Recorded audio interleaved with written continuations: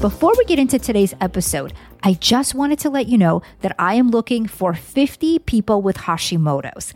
If you have been diagnosed in the last 10 years and you feel lost or confused about exactly what to do, then I want to invite you to join me for a free training call on Thursday, May 16th at 8:30 p.m. Eastern, where I will show you how to support your thyroid for your thyroid type and your specific Hashimoto's triggers. You will also find out how to lower your thyroid antibodies and how to get to the bottom of all of your thyroid symptoms, the weight gain, the fatigue, the brain fog, the inflammation, the hair loss. Please go to inatopoler.com/Zoom call to register, and I will send you all of the call details. I only have room for 50 people, so please be sure that you register at inatopoler.com/Zoom call and get your spot right now.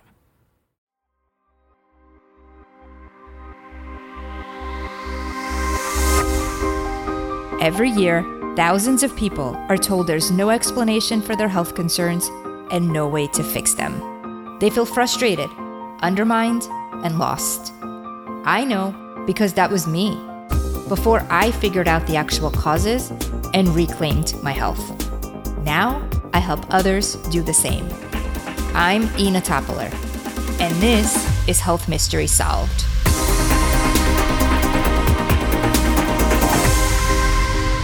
Hello there, and thank you so much for tuning in to another episode of Health Mystery Solved.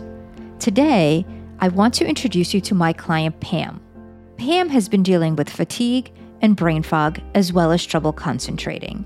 She asked her doctor to run some labs, and they found that her B12 and folate were low. She read about B vitamins and how amazing they are for all of those things that she was experiencing, especially energy and brain function. And since she was low in those, she went and got a B complex at her local pharmacy. After a few weeks, she didn't see any progress. She started reading more and learned that B vitamins can come in a synthetic or the more natural and methylated form, and realized that the one that she had, her B12 was in the cyanocobalamin form, which is the synthetic form, and also her folate was in the folic acid form, which was synthetic as well. She figured this is why she didn't see any difference, and so she went to the health food store and got a methylated B complex. She was so excited because this was such a better quality vitamin, and she could not wait to see how she would feel on it. But to her surprise, a few weeks later, she didn't feel any better. So she increased the dose and took it twice a day, knowing that this was her issue since her blood work showed a deficiency and it correlated with all of her symptoms. Well, she didn't feel much better and not much of a difference on 2 a day, and so then she increased it to 3 a day. A few weeks went by, but still not much better. In fact, she actually felt worse. She was still tired, but she was also feeling a bit more wired than normal, and her brain fog was notably worse. She was so confused, especially because many of her friends were taking B vitamins and they swore by them. She really wanted to know what was happening. She wanted to learn more, and this is when she came to see me. This is something I commonly see, and while B vitamins are wonderful, they come in many forms. And just like many things when it comes to health, it's not a one-size-fits-all approach. People say that B vitamins are water-soluble and they can't hurt anyone because you would just pee out what you don't use. And while that's partly true, the story does go a little bit deeper. We have a process in our body called methylation. It's a very complex process, but to put it simply, methylation is a biochemical process where there is a transfer of 4 atoms, 1 carbon atom and 3 hydrogen atoms. And what happens is they get transferred from one substance to another. This happens all the time in your body, every second. When this process is optimal, it has a significant positive impact on many biochemical reactions in the body that regulate all types of activity. We need methylation for neurotransmitter production, detoxification, histamine metabolism, estrogen metabolism, eye health, fat metabolism, cellular energy, and immune balance. The body is a very complex machine with a lot of different gears and switches, so to speak. And all of those things need to function properly so that everything can operate correctly. So think of methylation and also the opposite action, which is demethylation, as the mechanism that allows the gears to turn. And so it turns biological switches on and off for a lot of different systems in the body. Nutrients that are most commonly known to be methyl donors are methylated folate, also known as methyl tetrahydrofolate, say that 3 times fast, or for short, it's 5-MTHF, and then methylcobalamin, which is the methylated form of B12. There are others, but those are the 2 main ones that people usually think about or talk about. There is a gene called the MTHFR gene. I'm sure some of you may have heard about it or may even know that you have a genetic variant in it. It is very common to have a genetic variant in this gene, and when that happens, it may be harder to convert folic acid from food or supplements into the active form. Methylation is something that many talk about, especially in the functional medicine space, and many people that are interested in health may already be familiar with it to some degree.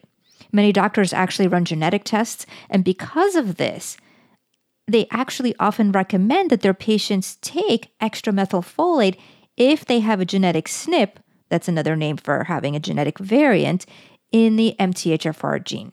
However, the story gets even deeper, and this part is not talked about nearly as much as I think that it should be. The thing is that since the process of methylation is quite complex, it's not all about just the MTHFR gene, as many believe or have heard about. We actually have about 30 different enzymes that are part of the methylation cycle pathway. It's not just MTHFR. So it's like a symphony where everyone plays together and makes beautiful music. So just because MTHFR may be off doesn't necessarily mean that things are expressing and the person actually needs methylfolate or needs more methyl groups, because the other enzymes are also at play, and in some cases, they may be at play much more. So while many say that methylation is all about taking methylfolate or methyl B12, there's more to this. Think of methylation and methyl donors specifically as a bell-shaped curve. You want to be somewhere at the top of the curve to be in balance. If you're lower on the left side of the curve, that is considered less methylation or being an undermethylator. And when it goes to the other side of the curve, when you would go over the top and then back down to the right side of the curve and lower, that would be considered too much methylation or being an overmethylator. So many doctors don't realize this and think that more is better.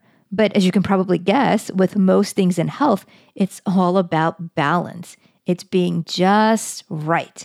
More is not always better. What is really important to know is that you can have as many symptoms when you're an undermethylator as an overmethylator. How wild, right? So while B vitamins are helpful, too many or the wrong kinds may make things worse, even if they are water soluble. This just means they don't store in the body that they're water soluble, but the extra methyl groups that someone may not need can speed up all sorts of processes that should not be sped up. This can make us anxious, have itchy skin because it affects how our histamine is detoxified. It can create anxiety and definitely brain fog as well. And this is just to name a few. There's so many different symptoms. So even if you're taking methylfolate and methyl B12, which is considered the quote unquote best type of vitamin, if you're an overmethylator, it would make you feel worse.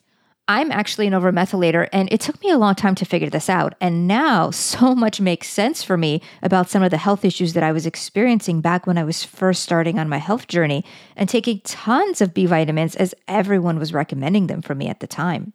Looking at genetics can help, but because genetics don't actually show what is expressing and how it's affecting metabolism itself, I like to look at specific biomarkers to see what the body's doing rather than just the genetics, which can be a bit deceiving, like someone with MTHFR who may not actually need more methylfolate. The good news is that there's a simple blood test, and it's called the Histamine Determination Whole Blood. And this is done at LabCorp. And this is very helpful in determining if you are an under or an overmethylator. If the level is high, you're an undermethylator.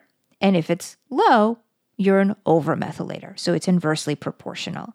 This test is done at many labs, but from everything that I've learned about it, it's something that is only accurate at LabCorp and needs to be sent there. As with most tests, there are lab ranges and there are also optimal ranges. I actually made a handout for you that has all of those ranges and also the LabCorp lab number for this test, just to make it easier for you. So you can just print that out and take it to your doctor. Or if you're in a state where you can order your own blood work, you can order that yourself. I put everything in the show notes, and you can access those by going on the website, healthmysterysolved.com, and clicking on episode 108, or the show notes are also found in any of the podcast apps. So you just scroll down and you'll see it there. Once you find out your levels, if you are an undermethylator, that would mean you need more methyl donors. So in your case, you would want to take more methylfolate and methyl B12. Also, look at your multivitamin. Sometimes multivitamins contain a lot, and you may be okay with just that. On the other hand, if you're an overmethylator, you'd want to see how many methyl donors you're getting, and ideally would need less. So when you take B vitamins, you want to make sure they're not in really high dose. And even with your multivitamin, some multivitamins contain as much as 500 milligrams of methylcobalamin. That's a lot of B12. Now, there's different types of B12. For those that need more methyl donors, you would want methyl B12.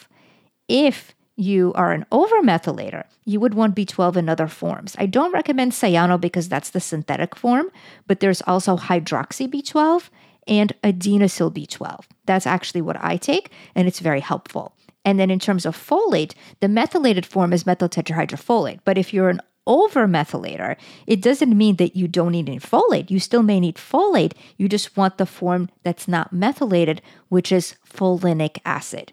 And you can find B vitamins with those, or you can look for multivitamins that specifically have more or less, depending on what you need. There's various brands that make them. I like Seeking Health vitamins because they actually have multivitamins that are methylated and ones that are methyl-free. They also do B-complex vitamins that are methylated and ones that they call B-, which are methyl-free.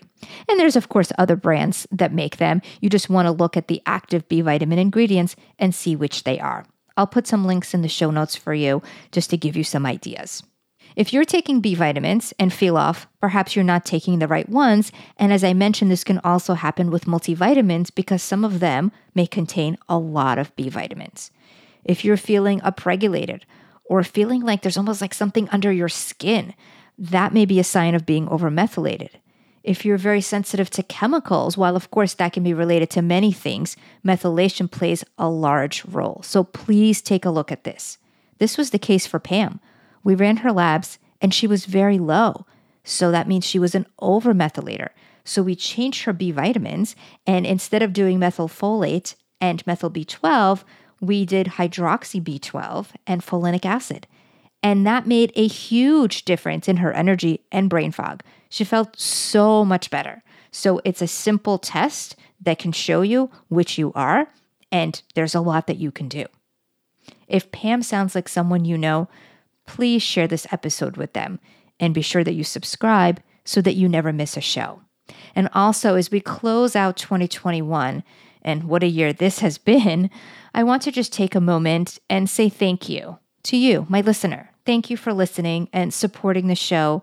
And thank you for all of you that reach out. It really warms my heart to get your emails and messages on Instagram about what you're enjoying and also what topics you want to know more about. I'm here for you.